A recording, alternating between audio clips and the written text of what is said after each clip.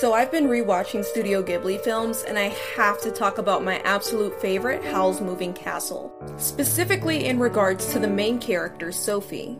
Because at its core, the story is about her learning her worth, discovering herself, and falling in love. Her transformation to an old woman by the Wicked Witch of the Waste isn't just some inconvenient foil to the love story. Her curse is almost a direct representation of how she views herself. Ugly, helpless, and only useful in the service of others. But in the story, when Sophie learns to recognize her self-worth every time she stands up for herself and other people, she slowly reverts to her younger self. It also comes about by her learning things about herself, like her love for Howl and the fact that she deserves self-respect. While she is in love with Howl, pretty much her own character journey is what ends up breaking the curse. And then there's the fact that her and Howl's love story comes about as they help each other be their true selves and not who they pretend to be. And who couldn't love a self-discovery story wrapped in romantic fantasy?